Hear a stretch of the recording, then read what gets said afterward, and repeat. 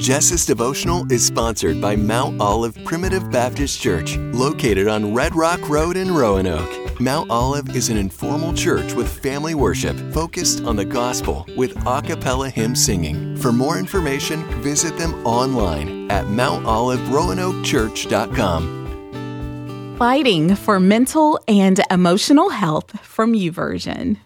Depression and anxiety do not discriminate against race, age, belief, status, or stage of life.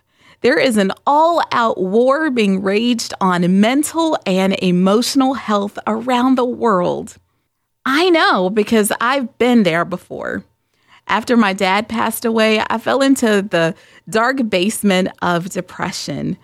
But through Jesus, family, friends, doctors, and natural lifestyle changes, I walked up out of the basement and chose life.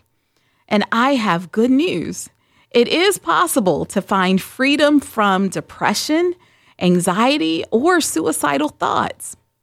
God created you to live a life filled with faith, peace, joy, goodness, and hope.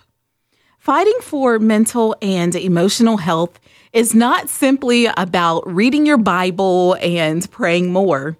There are spiritual, mental, emotional, and physical components to full recovery and freedom. Is it possible to be a follower of Jesus and still battle depression? Yes. Many great leaders and prophets in the Bible walked through times of despair, depression, and discouragement, yet God used them regardless. If you find yourself dealing with depression, know this: you are not alone. Your faith is not broken. God is still for you, and He desires to walk with you to victory. Fix your eyes on Jesus, dig into the Bible, and begin to fight. Pray this with me today.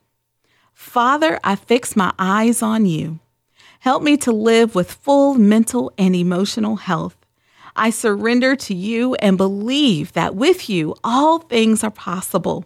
Teach me how to live in the abundant life you design and desire for me. In Jesus' name, amen.